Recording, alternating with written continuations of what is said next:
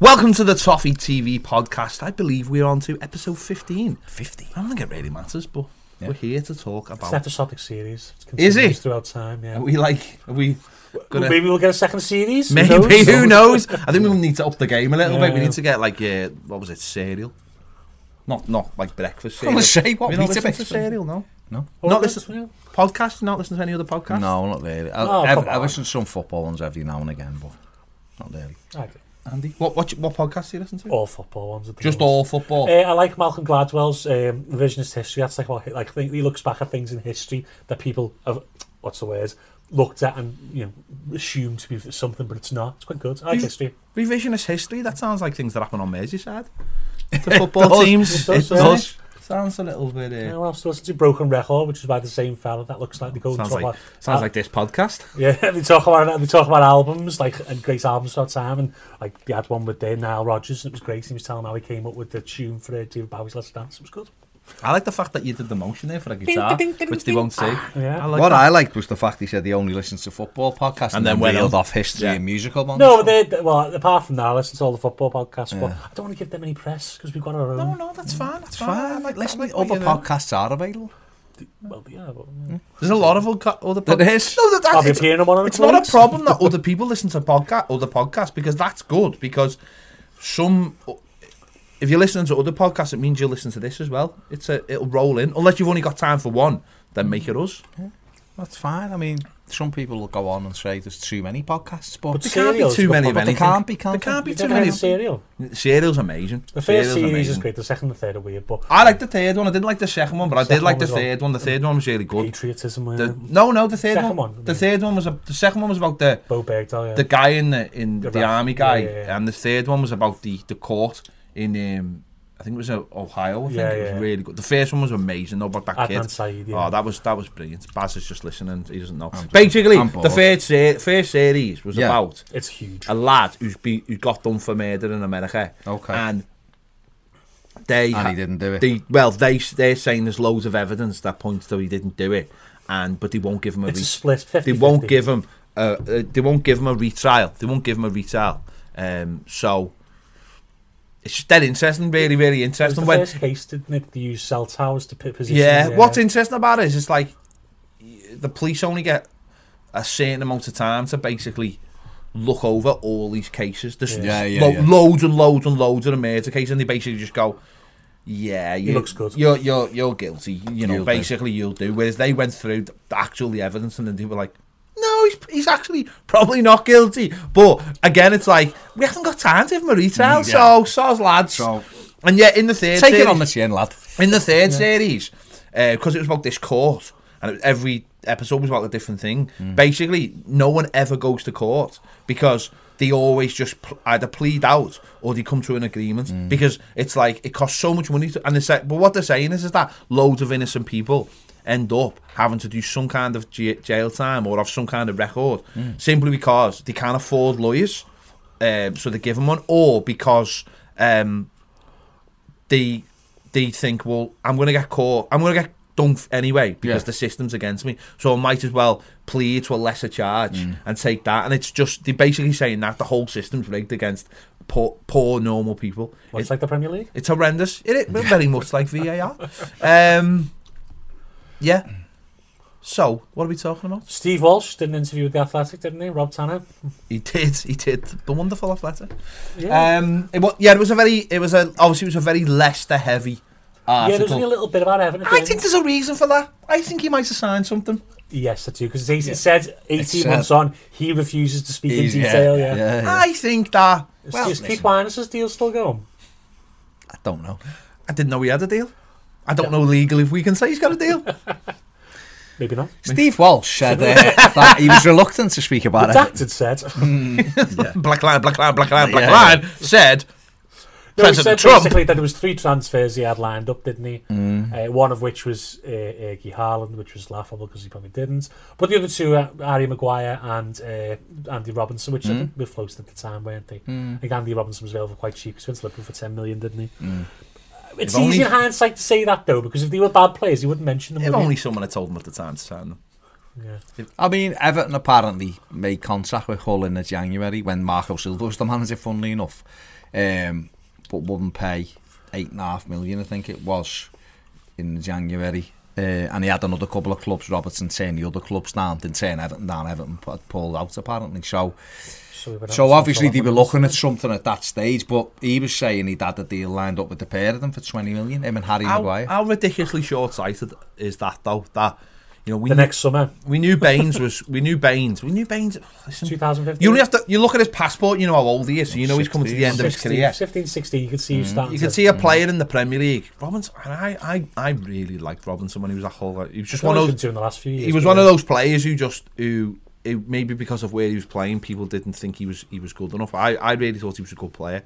He was an Everton type of player, wasn't he? Yeah, and we knew Baines was coming to the end, so I can't quite understand why Everton wouldn't have gone for it, especially considering we started that season with only one recognised left back, Martina, and Luke Garbett, who was never getting was never going to get a go, and it just seems, again, the whole thing that comes out of this is what were the priorities that summer.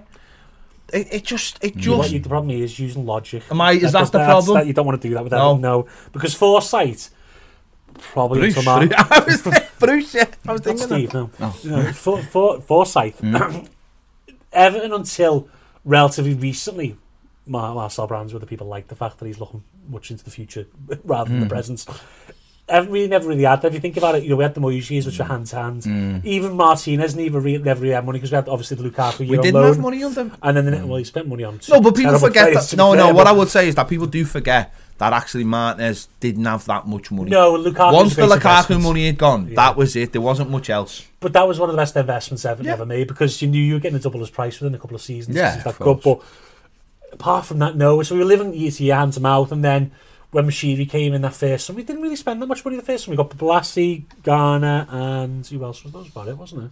Wasn't much else that first summer because we still had Ashley Williams. But that was then. That was Stones money, wasn't it? Really, because we sold Stones that summer.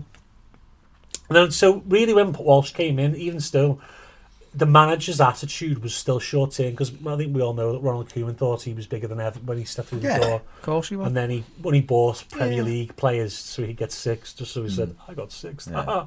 I mean, he didn't. No, he didn't. To be fair, but he got us in Europe. Yeah, he got 7. To be fair, and then what a guy. Played in Europe. Yeah. So Everton didn't have any foresight. Yeah, for years, not just myself, loads of people were saying, Baines, you need to start grooming someone. We didn't, and then luckily, thank God we got Lucas Dean. But it's you don't always have that luck. No, but you tie this into the Davy Klassen interview as well. Yeah, which was done by Greg, and he's talking about he signed and he had this idea. He was given this idea of what he was going to be. I don't think he would have been a number 10, but we wouldn't have had a number 10. We'd have had a box-to-box midfielder playing probably in the 8 role, and he was thinking, right, I'm ready for the next challenge, and he knew it was going to be tough. And he says in the interview, everyone was stronger than him and knew. But then he said, but they bring in Wayne Rooney and they bring in Gylfi Sigurdsson, and you're like, and then you read that about Walsh, and you're thinking, who's in charge of this club? Who's running the transfer side of things? Who's pulling the strings? And that's what I'm saying. Like, we needed a left back that summer, so why didn't we sign a left back? We needed 2 centre backs, not 1 centre back. We didn't need 1. We needed 2, and we signed Keane. But we needed. Imagine if we'd gone out and bought Keane and Maguire. We know that. God, what a centre half pair. We know that the person doing Harry Maguire's deal still came back to Everton on the day that he signed for Leicester, saying it's 17 million. Do you want him? Because he wants to come to Everton.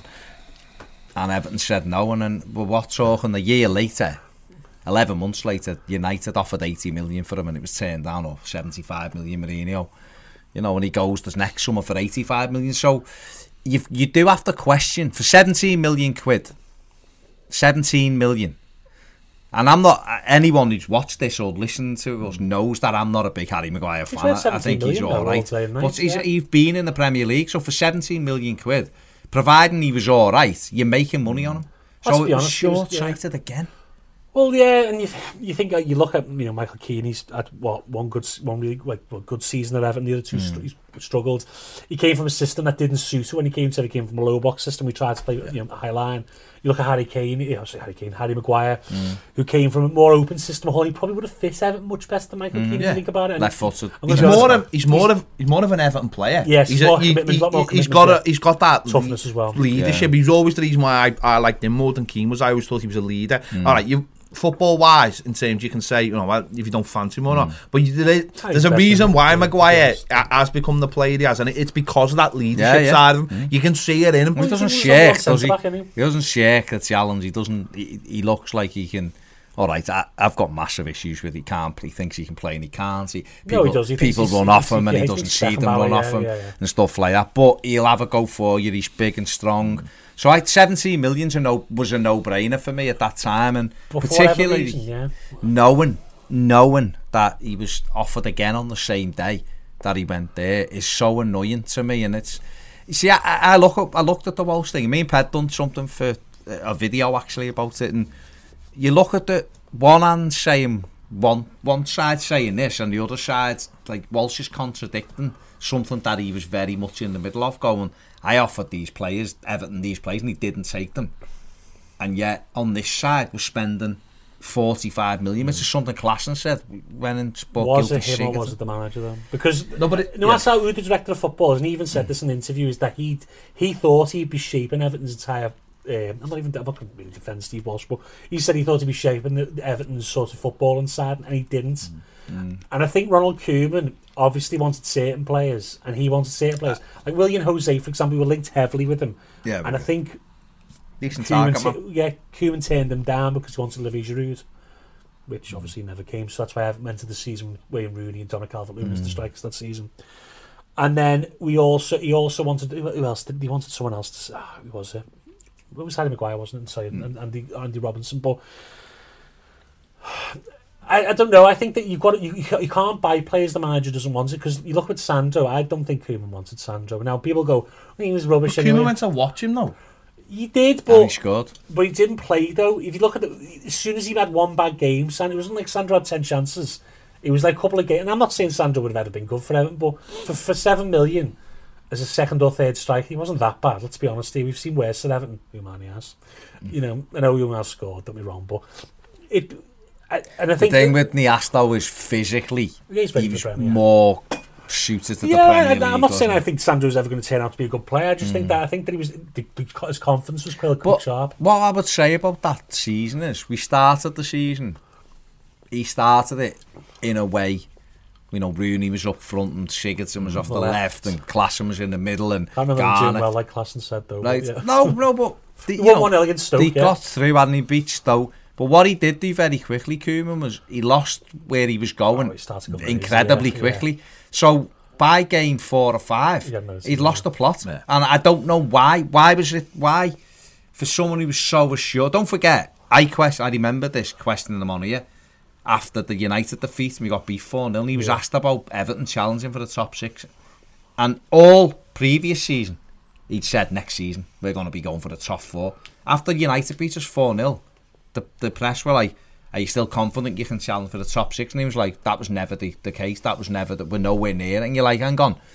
All season, first season, you've said it's next season for the top 6 and the top 4 next season. We get to that summer, spend 150 million quid. And you're telling me now that it's still not this season, it's next season maybe. Where did that thinking come from? Watching us. No, but also the problem is as well, you look at the team the previous season, right, and then you go into the next season.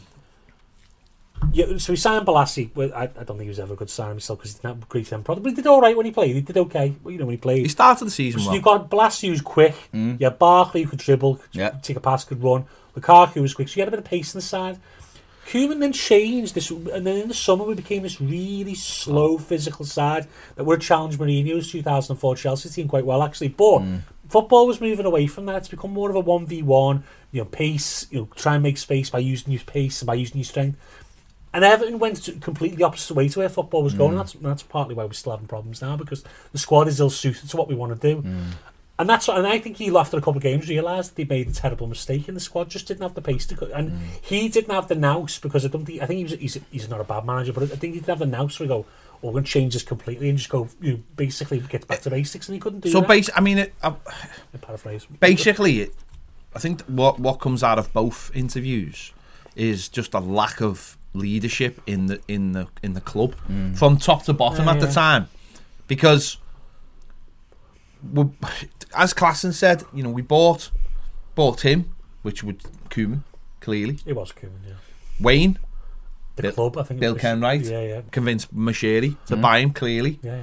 And then Gylfi Sigurdsson, maybe Walsh. I don't know. But I'd guess it was Koeman again, because I don't think anyone who's got a good eye would spend. Don't get me wrong, Gylfi's a good player, but in a certain system. But I wouldn't spend £50 million nearly on Gylfi Sigurdsson. What I would say about Gylfi Sigurdsson, there'd been rumours the back end of the season before that we were buying him. He'd been long linked. And Liverpool had looked at him, I think. I find it very, very strange that that all these different elements were coming from all different directions, rather than that through line coming from the top, which should really be your director of football. But I think what come across in that interview is that Steve Walsh hasn't got the persona to be a director of football. He's not he hasn't got the authority, where Brands, you just look at Brands, and whether people like Brands or not, you can see that when he walks into a room, that the boss is in the room. He's got that air about him. And when you look at Brands and we look at Silva, I look at those two and I think Brands is his boss. I see that straight away. That is the case, yeah. And I think that's important. Koeman was Walsh's boss, though. That's what I'm saying. That's why I think it never worked, and we ended up with this ridiculous. Because Koeman was always going to be the biggest. We'll have won the European Cup. I scored the winner.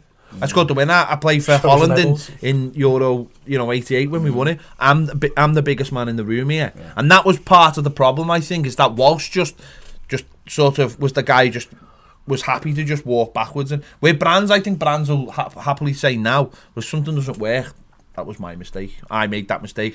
Or whatever. But I think he would say it, and I think. So it's difficult at the moment to look at what's going on now and say, there's comparisons, because I think we're still in it too much. We're too much in the early stages. But that is a lesson to be learned, I think, what happened there. I think you've got to have that clear through line. What I want to know is, have we learned from those mistakes as a club? Because quite clearly that's someone said this on the video. Brands was Mashiri's first choice. He refused to come. Monchi was his second, and he got a little thing. Which is mad, really, that Monchi's your second choice at that time when he was coming off those European. Well, I think the problem was he knew about Brands, because Arsenal wanted Brands, so he knew about Brands. And he, Chelsea also had a look. Chelsea, well, he turned Chelsea down. He turned United down. Turned United and Chelsea down. Arsenal liked him, didn't get him. So quite clearly he was in Mashiri's thought process. This is what I want a director of football. This fella Marcel Brands, Arsenal wanted him. United and Chelsea turned them down. So he was quite clearly in his thinking. But Brands said straight from the off, I'm not leaving, I'm happy where I am. So then he went to Monchi, who was the best in the game, and Monchi wanted to come, and he thought he'd had to deal with Monchi, and if they pulled it at the 11th hour. That's right, yeah. So fair enough. So he then went to Walsh, because Walsh had won the league on a shoestring budget and all that. But Walsh was the chief scout and assistant manager or assistant first team coach. So he come in unqualified to do the job that we needed him to do. He knew how to see a player in the first year. In year one of the job as well, which I think is very important. The job had never been done, nothing was in place, and he arrived after the manager. So if Walsh would have been in post and then Koeman come in, you would have been going, this is Steve Walsh, our director of football, blah, or sporting director, whatever you want to call it, blah, blah, blah. But Koeman was already in. He was in with his having, his pancakes and all that, and his trips to Ellesmere Port before Walsh got in. It was red stripe he was having, wasn't it? Or what he was having, red stripe, should have been here, and he was at the bar giving it all. Well, his intro video was in his villa in Spain. Well, exactly. So the commitment wasn't straight off the bat. Portugal. But who cares? He can't get caught in the sun anyway. There you go. Whoa! Hang on. Is there a bit of red? Hang on. You do not get to talk about my people like that. Are you an albino as well? Is he an albino? See, look, you're just making accusations. No, so as I was saying, allegedly, the process had already began the wrong way round, straight off the bat. So, but have we learned as a club? Have we learned? Well, you've got your hands in the air. I'm going to say, is that not I'm not saying, well, I'm not going to say Marco Silva's fucking Ronald Koeman because he's not. Sorry for swearing. He's not Ronald Koeman, is he? But sorry, it was the way you said it, not what you said. Yeah, but he's not. He isn't Ronald Koeman though, is he? In the sense that I don't think he's got the ego of Ronald Koeman. Now, Ronald Koeman was one of the greatest footballers ever to play centre half, blah blah blah. But he had an ego, didn't he? And he wouldn't. And I think maybe my brands wouldn't want to have come at the times because probably Koeman and him probably wouldn't have worked well together. No, we didn't like. And now you've got Mashiri's choice, which is Marco Silva, and you've got Brands, who's also Mashiri's choice. But the question is, do they mesh? And obviously, I've raised those questions before about. Marco obviously likes to go back to experienced players when he's under pressure, which is understandable because you don't want to pick players who make mistakes.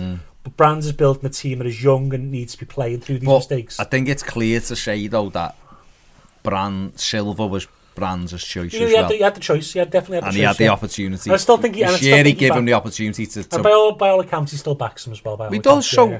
But what I'm saying is, I'm more interested in the club as a whole. Have we learned from that? Because... Is Marcel Brands really driving all of the bus? I don't know. What I would say is, I think over the next 6 to 8 months we'll see. We'll know more because I think I'll just finish because I think the players we've signed, I wouldn't argue with really. I don't think we've bombed on any of the players. No single one, no. So that's a good. Yeah. Whether this manager can get everything out of him, I don't know. Whether all of the players fit together, I don't know. And only time will tell. And I think we'll see more behind the scenes, academy-wise and stuff about what Brands. Well, that's a good point because, like we've just been saying there, if someone comes in and the person in charge isn't their choice, then straight away there's going to be an issue. Yeah. People are going to be butting heads. Yeah. Now, Mourinho. But that happens at every level. So if you go into the academy and Marcel Brands turns up and there's already people who've got established jobs who are quite comfy, and listen, I'm not having to go at anyone here. I will. But no, you won't. You won't. But what I would say is that I think people can find themselves very, very cushy jobs in academies where they don't get tested. Oh, I give you this kid when he was 14. Oh, it's not my fault when he gets to the first team he's not good enough. He just didn't develop the way we wanted him to.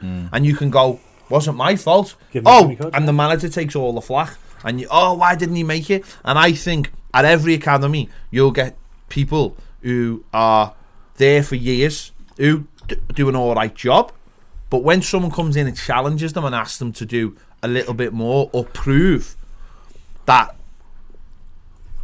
they should have a job there, I think that's when the issues will come. And you're absolutely right, until we get through that process in the next 12-18 months of going not just from the first team but all the way through the academy and getting all the people out of the club that are just coasting along, I don't know, go in the bookies in their Everton training gear and go, look at me, you still at Everton? Yeah, coach the under whatever. I know people walking around scouting pitches with the coat on and all that. Well, a lot of that No, I know, but that's the point. Until that all goes and it becomes a more professional outfit and it's run exactly the way Brands wants it to run, which I don't think it is. From top to bottom of the club, we're not going to get this harmony all the way through the club, and we're sort of in a stage at the moment where we're trying to do that, and I think that might be upsetting a few people behind the scenes, and it might be upsetting other people who mightn't be happy to see their friends go, or whatever, and we need to get that completely done so we can.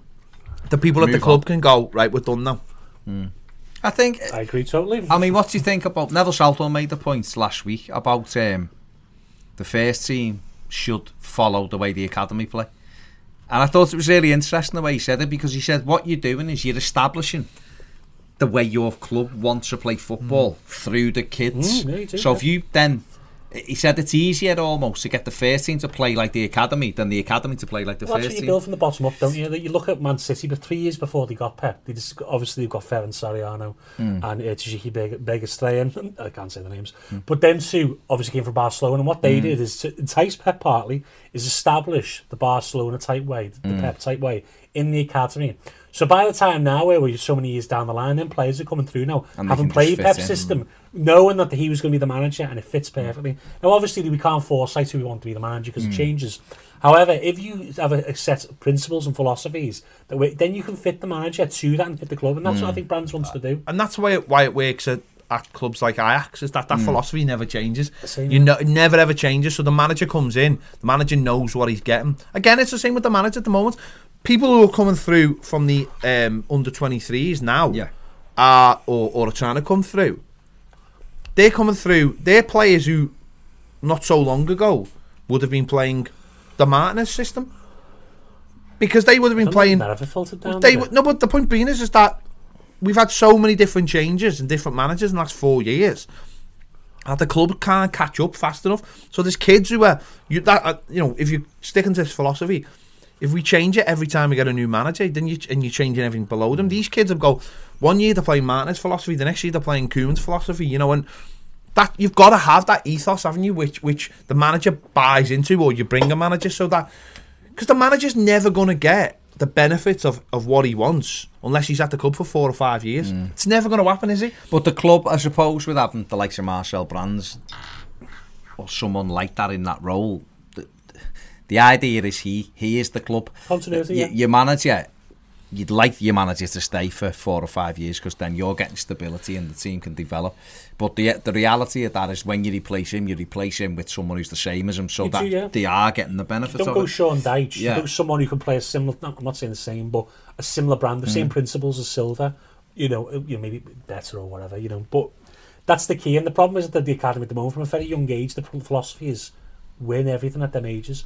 Now at City, they don't. Now I know City win things, and so do Chelsea, but the actual principle of the academy is not to win at them ages. So you don't play to win. It's development, pass and move, positional play, whatever you want. Whatever Manchester United is passing and dribbling, for example. They're the key principles all the way through. And by the time they get to those teams, you've also learned a number of different systems. They've obviously managers coming in and out, train with different types of people, and the coaching as well is geared towards that. Whereas at Everton, they play different ways all the way through the age. Now, people go, "Oh, that's good though," because they get to learn different styles. But they're playing to win. They're cutting corners. You look at under 23s; they miss the midfield out a lot. Basically, to win games, and they play older players in the under 23s, and basically the oldest team in the league. And that's why, because they're more physically developed, they're more experienced. They beat the Manchester Cities. Do we look for too much from the academy? Do you think? No, for the 20. No. What I mean by that is, are we expecting the class of 92? No. I think some people are. It's twofold. I think you'll get 1, 2, 3, maybe at most every other year. But it's also they're also sellable assets. Sellable assets, yeah. Because Liverpool are selling players for 6-7 million who've never sniffed the first team, and because they come through the Liverpool academy. These players are getting moves everywhere. There's lads playing for Stuttgart that they got off Bolton, Nathaniel Phillips. They'll probably fetch 8 million off a Championship club next year. Chelsea, they bought players from all over, and all right, they've had to pay a price for that, but they sold them on, and it kept the FFP down. City. City do. This is what I get. This is my biggest issue with the Everton academy. Is it's not that we're not getting players through, because that's not. There's only a limited amount of good players anywhere, and we're in the Northwest, and there's a lot of good teams in the Northwest. In fact, there's probably a smaller concentration of good teams. There's probably not a smaller concentration anywhere in the world than there is in between Liverpool and Manchester and the Northwest. Vying for players. So it's always going to be tough, but if you get good players, then what do you do with them? We let them go off on free transfers. It's an absolute joke. This is one of the things. Their plan has been absolutely abysmal, and I don't know whose plan it has been, but it's abysmal. I think it's been dictated by whoever runs the academy at the time. I think the club is unhappy for the academy to run. Well, this is what happens, right? This is what happens, right? We get a kid. They look half promising, so we give them a contract which is paying them far too much. Yeah. Number one, that takes the hunger out of it for them, I think, personally. And number two, if you don't stop messing with that bit of metal, I'm going to kill you, because we've got microphones. Honest to God. Honest to God. Go on. Amateur hour here. Come on. Right. Hold off now. And then what that up, so you don't have that hunger, which I think, even when we spoke to Duncan last week, he was saying, that hunger's not necessarily there anymore. So you get these kids on big contracts, and then We're not sending them out on loan anywhere early enough, and we're not sending them places that they're going to play. Shal Virginia is on the bench for Reading. The kid who's gone to Hull has hardly kicked the ball. He's just got in bowler, hasn't he? But he's just got in. It's November. But Pennington. The other fella who's, when I'm saying Pennington, who's 36. Pennington's getting a testimonial. He's not playing. Right, so that's another thing we do poorly. Garbutt's due a testimonial. Garbutt's still on our book. Oh, he's due a testimonial. Exactly. He's playing left wing now. Right. And then, so we're not selling them because the wages they're on. These clubs probably can't even compete with the wages they're on. The level they're at, they can't afford to go down to that level. Instead of trying to offer them up and say, right, hunger, desire, you want to play for us or you want to play for someone else, these kids are just coasting along. They're never getting challenged. And they've already made a living by the time they're 23. And then they're like, well, all right, I'll move there. And Everton should be like, by the time they're 20, Everton should have made the decision on this is up and down the country, by the way. I'm not interested about up and down the country. No, it is, but I'm saying across the park, it's up and down the country. Since Inglethorpe and Klopp's been there, they've made them all a level. And basically, to get more money, you bonus, basically, and you get certain bonuses. And Marcel Brands Everton's trying to do that. Is going to do that because he doesn't want a disparity between the top and the bottom in the same team. He wants everyone similar, and people who perform well will get paid more. And that's the way it should. The kids, and you know what's worse about kids, right? You get to a certain age in your life and you just go, why am I wearing a jumper that costs X amount when I've got a bill to pay, right? But when you're young, it's all about going out. It's, we're all peacocks, aren't we? We're all going out. We're all trying to attract, whatever. And we want to look. No, but we want to look good. So imagine you've got like a squad of 18 to 21-year-olds, and you're paying one a fortune, and one's driving in like, I don't know, a modest car. I don't know what a modest car is for a that's a modest car for a taxi driver. And then another one is driving in and he's already got top of the range 4x4 or something. And you're already I'm not people might go, oh, that's good though. That's like you're saying, that's the level. It's not. These are kids. All it'll drive them to is to try and cut those corners instead of saying, you'll all get to that because you're all going to do it as a team. And that's a big problem I've got with Everton. It's not just Everton's academy. We said last week, let's create something. The first 11 to get to London, but from Liverpool, you can be the starting team. The Duke of Kenmright Award. Exactly. Put it on Channel 5 and you've got a winner. Yeah. So Marcel Brands cracking the whip as he goes down the motorway. You know what I mean? Your phone and 20 quid. Get from Liverpool to London. Let's see who can do it. Come on. So after we'd end up in Scotland, let's be fair. But wouldn't that be fun? No, but you're right. That is a problem. It's about trying to create that hunger and trying to create that development. You can't drop off any day. Once you become comfortable in what you're doing, you can earn it. Listen, you can have a good career to Everton until you're 23 before you're released. Exactly. Well, yeah. That's a great career, Everton. No, I feel sorry for Conor because at one time he was a reasonably good player. I don't feel sorry. He had a lot of bad injuries. He was a decent player at one time. It ruined his career. You do. When people got talent and it goes to waste, you do feel sorry for them. Sorry to say, I do anyway. No, I don't think it's any fault of his own that he had all do you know what? I'm not saying it's a fault. No, not for Everton, but I think he was good enough to be a championship player. Yeah, he was best. But it's about decision making as well. It's about we were having a chat before about Lewis Gibson. Stuff going on with him, and I personally think he should sign another deal with Everton because I think he is quite close and it's about development. But some other players who, and I include Morgan Feeney in this, and I like Morgan, he's a lovely lad and all that, down to earth, big Evertonian and everything. No, but he is. I was just thinking of something with Lewis Gibson. Yeah, go on, keep but going. For him, he's 20 now, I think, Morgan. 20. He's right, 21, nearly 21 or 20. 21. Right, he's 21. So therefore, he's a centre back. He's 21 years of old. Professional game of football. Mason Holgate's 22 and is in our first team. Now, okay, Mason's not been great. He's been in and out, but at the moment he's playing really well, and he's in on merit at the minute. But even at 19, he played for Everton's first team. Morgan's played in Limassol under Allardyce, wasn't it? So that season, and he come on against Atalanta, didn't he? Because Andre gave him his debut, basically. Other than that, he's had nothing. No. And so I know he had a knee injury, he was out for about 5 months, 6 months, but within that, he now has got to be going. If I was him, I'd be thinking, I need to get out and play, because I don't know whether I can go any higher than an under-23 league He'll want to play for Everton because you're Evertonian, right? We can sit here and go, not good enough. We don't know. At the moment, he was never given the pathway to be good enough, though, because he should have been out low. No, but they have to have that desire. Anthony Evans is still playing for our 23s. But that's because it's cushy. But that's what I'm saying about. But that's what made me think about Lewis Gibson. Then you're saying we'll get to the end of the season, and we'll give him a contract, and we'll go, oh, we really want you to stay, and we'll give him a nice fat contract, and it's like, and we'll go and sign another centre back.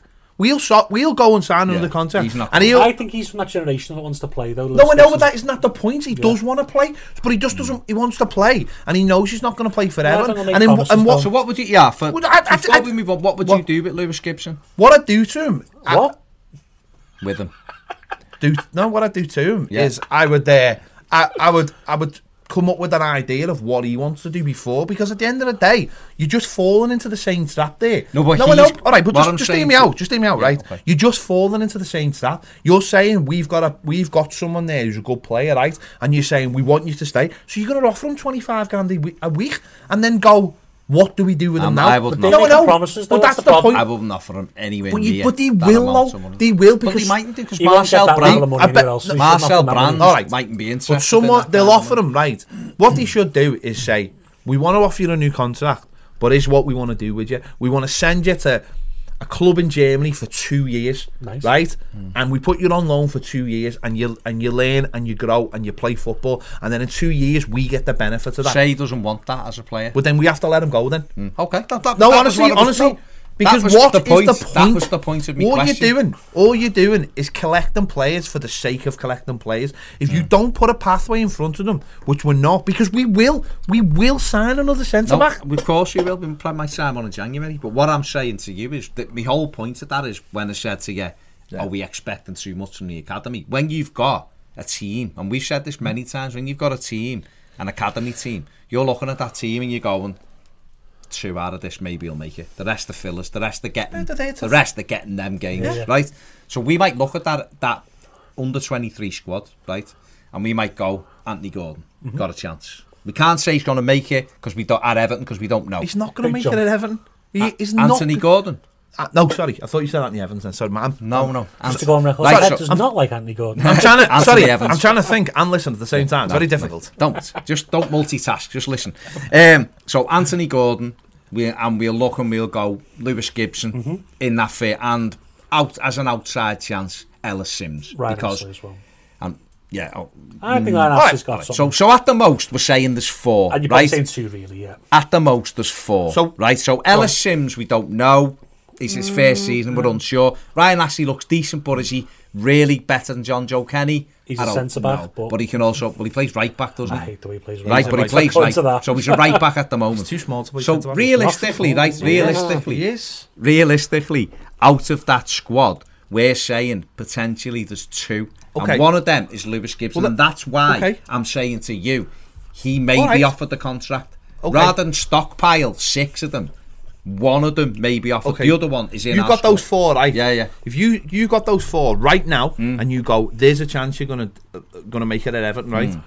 Then surely your next decision, your very, very next decision is, we have got to find a club for these players right now. No.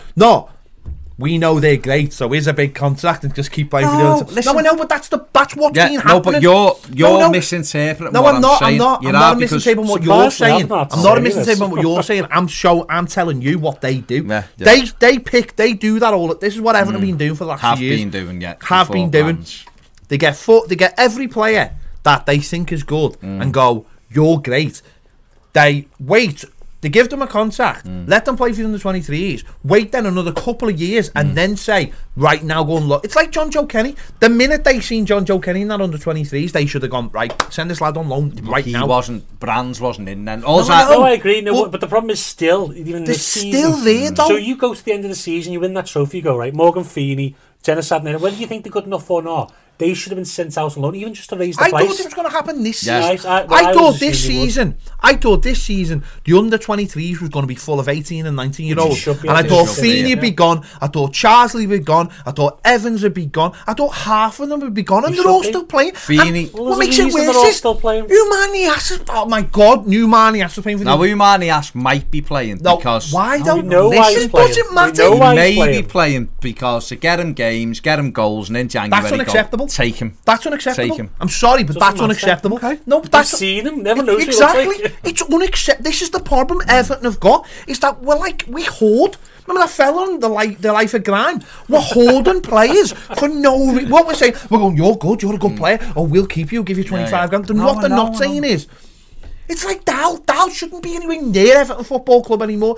Someone should have made the decision, gone, son, you're not good enough for us. You're not. There's people out there who think he is. But he's not. He's not. And if he was, he'd be playing for pissing it in the Championship, like Tingil was for what's his name? Plays up front for Chelsea now. Abraham. Exactly. And Harry Wilson was for that. They're showing you. Those players are showing you if you're good enough or not. If they're pissing it in the Championship and they're scoring 20 goals and bending free kicks top corner, that's selling you. It'd be a start if Dowell actually got a game. Exactly. Dowell's chance, right? Dowell's not for Everton, but in general to be like something as a football, like he can still be. But was that not the season at Nottingham Forest where he had under Mark Warburton? He scored I think 9 or 10 goals pre-Jan. And then Cranker came in and it all ended for him. And then after because someone asked him to do some hard work. Well, no, he came back and it all stalled for him. And now he played for Derby under 21s tonight. And let me be honest here, I know it's over for Keane Dowell. It is over. He made the minute he made the decision to go to Sheffield United rather than Rangers. That for was me, it was. I'm not that for me. But that for me was the moment when I knew whether he had the bottle right, because what he should have done. He should have gone with Steven Gerrard, because Steven Gerrard, like him, hate him, whatever, right, is someone who demands it out of you, right? And going and playing, all right, it's Scotland, so it isn't amazing, but playing in front of Rangers fans, you've got to produce. You have got to produce. It's a fishbowl. It's a difficult environment. You're under pressure on the ball all the time. Exactly, he would have had to grow. For me, it was over the moment he played that Southampton game in the League Cup last season. I watched them. And he looked nowhere near it. Do you mean when he sat in the stands for 80 minutes and then came back out and touched the ball? It was embarrassing. Let's not make about Kieran Dowell. He's a product of a bad system. Let's be honest. But he's not though. He's not. No, hang on. Players talented as players have got to take. No. Players have got to take responsibility and decide. John Joe Kenny this season has decided. He's looked at his options and gone. He's looked at his options and gone. I could go to Schalke, play in the Bundesliga and be in the team week in and week out, and he's done it. He played against Bayern Munich, give a penalty away, and from that, and he's just gone, I'm haunted by that. I've just given a penalty with one of the best teams in the league, and that means I've got to roll. And he has. What's been allowed to do? Learn from his mistakes. But that's the point. Exactly. But people this is what I'm saying. No, people like Kieran Dowell. There's no making excuses for him. He's had opportunity. You say at Forest he was doing well, he was, and then someone come in and asked him to work hard for him, and he wouldn't.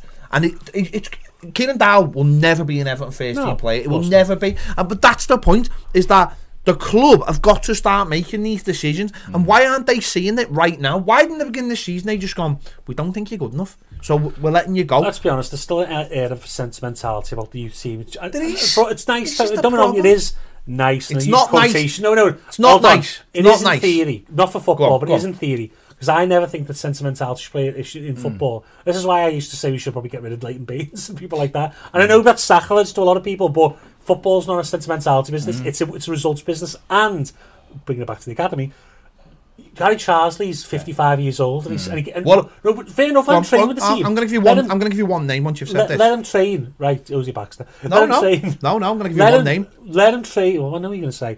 Let him train with the academy by all means, but you don't have him playing in front of lads who potentially could play in front of him. Right, who am I thinking of? Bill Kenwright. No, come on, what name? Come on, give me a name. I don't know, go on, tell me that. Go on, you told me you were going to tell me. I thought you were going to say Bill Kenwright. Like John Lundstrom. Yeah. John Lundstrom. Right? Plays in the Premier League. Kicked that out. Right, told to leave Everton. Wasn't good enough. Right? Dealt with it. Come back through the leagues.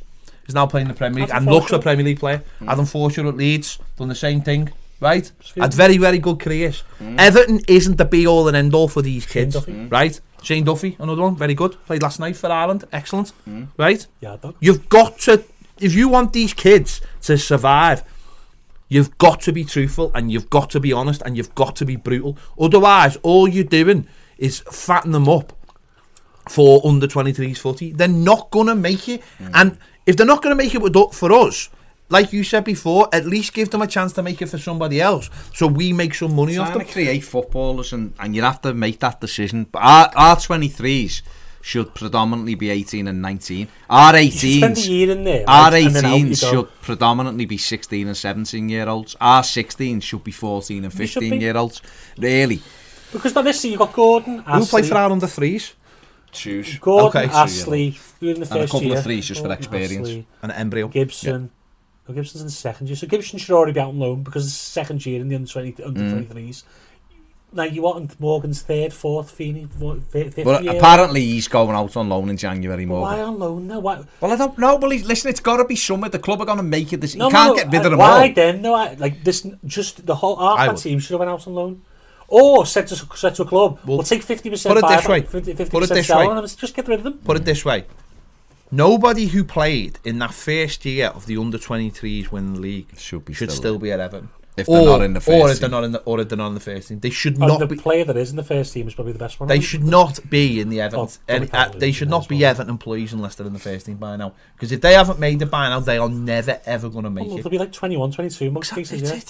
This is get rid of all this sentimentality. No, what the problem is, that thing going around that Premier League debuts don't come to you 22 or 23. So that's in people's minds and going. If you don't play in the first team at 18, or if you're not on loan by 18 or 19, you very rarely make it to top Premier League player. So, but you know what? The main thing I think about all of this is, it's that hunger though. It's that thing we've been talking about. It's the hunger from the top, because they get to 18. Then they get in the under 23s, and then they sit in the under 23s, and they're going down to play at Boss training grounds, and now they're playing at first team grounds, and they're going on the coach, and they're all trackied up, and look, I'm at Everton playing, they're throwing on. Look at someone like David Hennon. David Hennon would be. Look, you went on like his Instagram when he was at Everton the Belgian Ronaldo. But if you went on his you think he was. But if you went on his Instagram when he played for the under 23s, and he didn't even play for the under 23s that much. No, on the bench. You went on and looked at his Instagram. You would think he was Ronaldo. Oh, Nike just sent me these boots. Thanks very much. And he's driving, and you were like, lad, you got signed because it made the Lukaku move a little bit smoother for everybody. Right, and that's the problem for me. It's that they get so much so early, and this isn't like, oh, I'm an old man. It's the hunger, it's the desire. Richarlison moving from another country, not speaking English. He had to go to Watford of all places. Come on. You know what I mean? How many times can you go around Harry Potter world? Come on! What else is there? All I'll leave on this is Thomas Tuchel, when he was Mainz's youth coach, said he wanted the buses, wanted the tracksuits, the flights, everything. And he said when he became a first team manager, he instantly thought, I've made that terrible mistake here because these can't problem solve themselves. There's no hunger. Ronald Koeman, for anything he did, said when he come to Everton, he basically just went, build a wall, please. He just went, there. Sorry, did you say Ronald Koeman? Donald Trump. Well, they've got the same hair. He basically said, those academy players do not come in here. And all the first team players, they have the canteen. And it used to be just the canteen that basically anyone could walk into. Now they've got this dead fancy, the first team has got this dead fancy room upstairs where no one can go in unless you're a first team player. It's got its own little office for the first team secretary to deal with any problems. And the academy players do not get near them now because Koeman said, your academy players, you earn the right to be up there. You don't come in here with your flip-flops on and you because that's the thing, they've got all the training kits on, so they look exactly the same. They've got all the flip-flops on and they're walking around. He went, no, you earn that. You earn that. And that's something I think I would take from Koeman. Put academy on the trackies then. Give them a different colour. Yeah. No, but listen, it is. Beige. Duncan was saying the same thing about responsibility and about desire and about having too much too soon.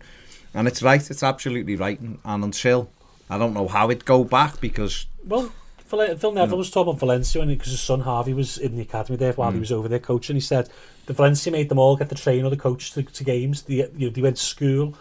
Everything's been taken away from that. I know they didn't always, but lads could play mates for footy with the mates. I know the club's frowned upon it, but they could play in the street all that's gone. Now they only play football when they go to that academy. Yeah, it's all wrong, and it's we're not producing any better. How did we do? Steve Walsh. How did we get from Steve Walsh? Well, Marcel Brands. Well, we're just talking about the whole. And I think Marcel Brands in the summer will change quite a lot about Everton, and hopefully, we'll come out better on the other side. So basically, to sum up that first part, Marcel Brands is better than Steve Walsh, and Haaland was never offered to Everton. There you go. Okay, there you go. It was Leeds, according to the PIV. There you go. Yeah. That's what he says. There you go. All right. Have we got a game this weekend? Yeah. In part 2, we will be talking about said game. Norwich City at home. Happy days. We'll be back in a minute. Coleman's mustard. Thanks for downloading the Toffee TV podcast. But did you know we put all our shows out as podcasts? Head over to patreon.com/Toffee TV EFC and you'll find all the latest shows available as podcasts exclusively for Patreon subscribers. So if you need to find all the latest ever news, conversations, stats, match previews and match reviews as easily downloadable podcasts at your convenience, head over to Patreon. Welcome back to part 2 of the Toffee TV podcast. Norwich City, Saturday at home, presents a fantastic opportunity for Everton to get back-to-back wins for the first time this season. Yeah, I was trying to think then. When was the last time we got back-to-back wins? Last season, something. 1984. What? When was the last time we got back-to-back wins? March, wasn't it? Was it March? Yeah, well, yeah, because we we had like the run, as they call but it. we were like... We beat Cardiff and drew with Liverpool. Yeah, but we beat West Ham away, and then we won the home game. That's later. since So it was March. Yeah, March. Chelsea, wasn't it? Or something. That was the last We beat time. Chelsea, didn't we? No. Beat them. Oh, we did, yeah. Beat them at home. Anywho.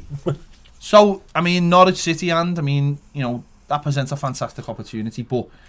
They're open as anything at the moment. Yeah, they've had they started the season reasonably well. Obviously, they beat Manchester City. They give Liverpool, I wouldn't say a test, but they made Liverpool's defence look a little soft that night. But since then, they've really struggled. The Pookie party, of course, has ended. But he did where he got Finland. Don't say that, mate. He's just scored for Finland. No, I was just going to say Finland got qualified for the first time in I think 40 or 50 years. So good for them. Yeah.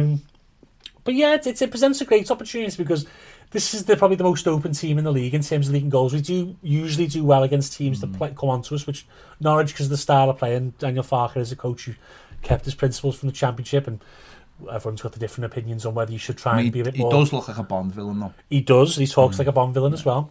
But yeah, I think it's... realistically, I think that they're really soft at the back. Ben Godfrey's got a lot of potential. I'm still wondering whether, he's still got a lot to develop into to become a good Premier League centre-back. And then they've got a host of other players who played it. I think Grant Hanley, who's not good at all, he's the captain. And they've missed Zimmerman as well, who's been out. They got Max Aarons. Max Aarons is at right back, Jamal Lewis who left. They're a good player. They've got some really good sellable assets that they'll probably lose at the end of the season if they go down. They're basically training players up this year for other teams. Well, Buendia is a good player, Pookie obviously. They've got some nice players, but I just think they're a bit. They haven't got a big wage bill really. I listened to. Only spent 1.5 in the summer. Yeah, didn't they brought in Amadou as a loan deal, and I think what a fantastic song he must have. Anyway, bottom of the league, 7 points, 9 defeats in 12 games. Only won 2 games, and one of them was Manchester City. Which is mad. And the other was Newcastle. Minus 17. For me, I think what we've got to do is. And you wouldn't expect anything less, of course. You've got to go out and be professional and turn up, be at them straight from out the gate. And I think as well though, this is fans have got to turn up on Saturday and not just be like, well, it's Norwich, we'll win this game, because these are the games that we haven't been winning that we need to start winning. So don't treat them like, oh, we'll just turn up and win. Turn up like we expect to see the players. Go at them, but don't be sitting there on your hands just being like, well, entertain us. This is a game where you think, right, this is a big game for us. Win this, back-to-back wins. Difficult, month coming up, but you go in it. If you can go into that month off the back of a couple of wins, then it makes a hell of a difference. Well, 1 win off 5th place, and that's the way you look at it. You've got to say, if we win at the weekend, we'd have won 5 out of 13. It's looking better all of a sudden. It was 3 out of 11. So you have to look at it like that. You're going to be within touching distance of the European places if they win on Saturday night.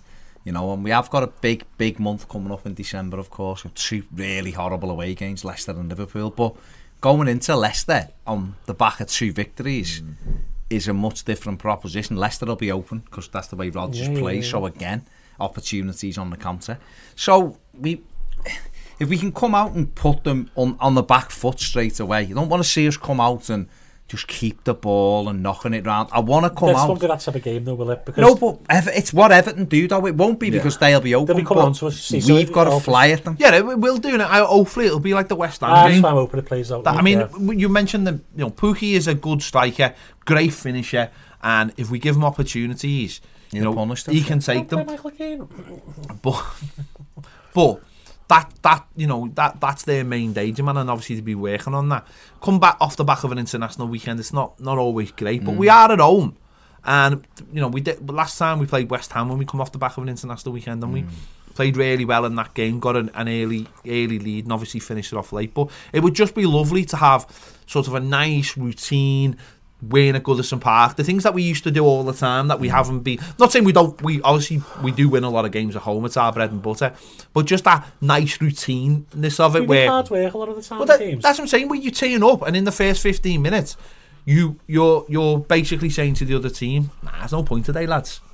Oh, West Ham because we're gonna score early, and then we're gonna. What Liverpool have been brilliant at for a few years now under Klopp, and they were good at it under Rodgers as well. Was these are the kind of games they'd be 3-0 up after half an hour because out, boom, straight on, and they make you feel. And we used to do it with Moyes. We weren't as clinical as other teams, but what we would do we pin them back immediately, and then that doesn't allow you as an away team to get into the way you're playing. Too often, at times, Everton have been slow out the traps, and the away team's been popping it off, getting it back, and after 10 minutes. The crowd are a bit bored, and they're in the game then, and we're trying to get up to the level, and they're comfortable. Whereas it must be nothing worse than going out as an away team. The home team's all over you. The crowd are bouncing. They're having shots, and you feel like you're hanging on. Because when you feel like you're hanging on, and we saw this with West Ham, they started just giving us the ball all the time because they were under that much pressure. We also, this is the thing that we don't need to control the game because Everton are at the best this season. When we're not doing the 500 pass nonsense, and the more these have the ball, hold on, go on, control, but there's control. But I'm talking about this side to side. Let them have the ball and come out. We don't need 70%. No, we don't. I agree with some of that, but I don't agree with all of it. I think with a home team, and you're right, we shouldn't just be passing the ball around the back, but we should be controlling the ball against these. But when you control the ball, you do it with purpose. Exactly. I think against Southampton. I think if we play like we did against Southampton, but because we're at home, hopefully we won't have that slackness in our play and drop off like we did after the second half. That's what I'm looking for. Purpose in your play. And you're right, you don't need 20 odd passes between the centre backs, but I still want to see us control the ball. I don't want Norwich to have the ball at all. I want it to be all us, but I want it to be with purpose. If they do get the ball though, and this is what worked against West Ham. I know West Ham didn't have the ball a lot, but they started the ball enough where we could counter press them and win the ball back high. Want it back high. I don't want a situation where we're pinning Norwich in and we're trying to break them down. I want them to come out. I'm not saying I want them to attack, but I want their players not sitting on the edge of this box. You need to create space. Obviously, we're not great to create our own space. We need them to help us create space. Again, though, I've got to disagree with that because I want to start seeing this Everton team because I know where you're coming from. We're not that team, though. But we've got to become that team because if we don't, we won't become a team. I don't think Marcus Silva's that manager either. I know, but regardless of that, if we don't become a team that can beat teams that don't want to play against us, we are never going to. These two, though?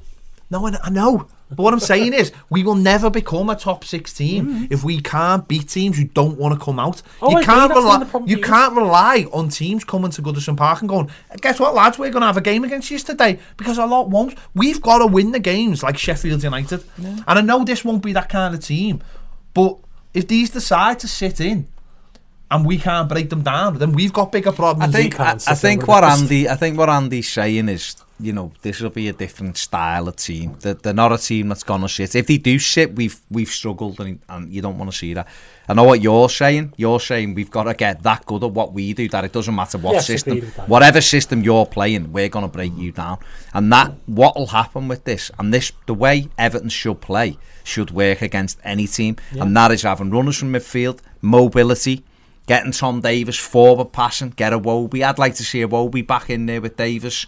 And if it's Schneiderlin or Delph, pick your I'm hoping, I'm praying that Bernard's fit because he gives us that extra little dimension off the left-hand side. But you know, we'll see if it is. Otherwise, leave Richarlison where he is, but play Wobie central anyway. Get at them, because I think if Dom come back in for that, because Jens Olsen's missed Turkey games through injury, so he's not fully fit. Do you not think Richarlison go up front? If Bernard's I don't know back? Because I think Dom's capable. He may do. He may well do. But what I'm saying is, if you've got, do you think he's going to drop Walcott? No, Walcott's playing. So what I'm saying, Walcott, if Bernard's fit, then Richarlison may play through the middle. But what I'm saying to you is, if he isn't, you've got the mix of Dominic Calvert-Lewin. But what we have to have is movement. It'll come from our fullbacks. And I think if Schneiderlin plays, particularly in this game, we really should be able to play 3 at the back, essentially. 3 at 0-7. Almost, because our fullbacks will be bombing right on, which they should be doing. And then what you're looking for then is what we had very well against West Ham, is that Walcott tucking in, and whoever's off the left, if it's Bernard, Bernard that day was tucking in, and then that enables us to get round them and be busy moving. But if you've got a Wobie and you've got Tom Davis splitting them and breaking forward, that'll give us the opportunity to put these to bed. And if Everton do it right, these are that open, and I've seen these enough give up ridiculous number of chances. Aston Villa put 5 past these. Aston Villa with Wesley even scored past them. Exactly. So therefore, there's an opportunity for Everton at the weekend to put in a good display and win the game convincingly, and that gives everybody a boost. It boosts the manager, it boosts the fans, and more importantly, it boosts the players. I agree with the Schneiderlin thing, because if you watch the Southampton game, that was what he should do. Nothing expansive. Nothing else. Get it. Just screen. Drop in as a third centre back when we're out of the pitch. Don't do anything else. That's it.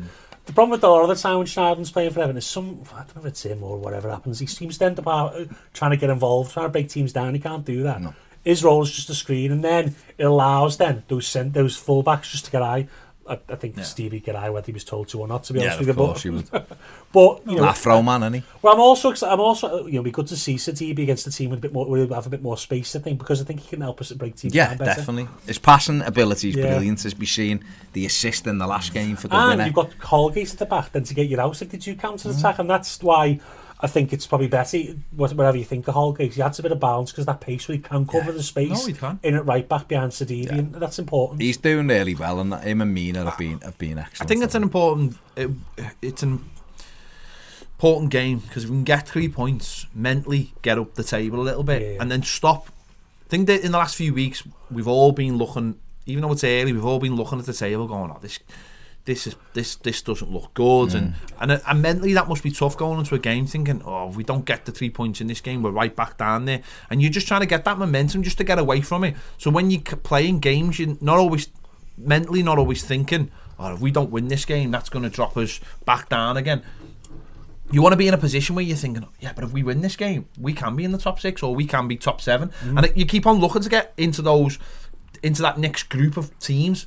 Because while you're in the bottom tier or bottom part of the league, you can only go so far, and that's why back-to-back wins are so important. I mean, if you can get like 3 wins in a row, it makes you can change your season. Also, you can points on the board pre that what people deem as a tough run. Maybe it won't, because Everton do tend to play better against teams that are more attacking. But that's the key, and it also gets the fans, and whether you agree like Marco Silva or not, I think the team and him not being under pressure is better for everyone. And then you're looking at the end of the season, then if you want to go there, rather than every game, it's up and down. Exactly.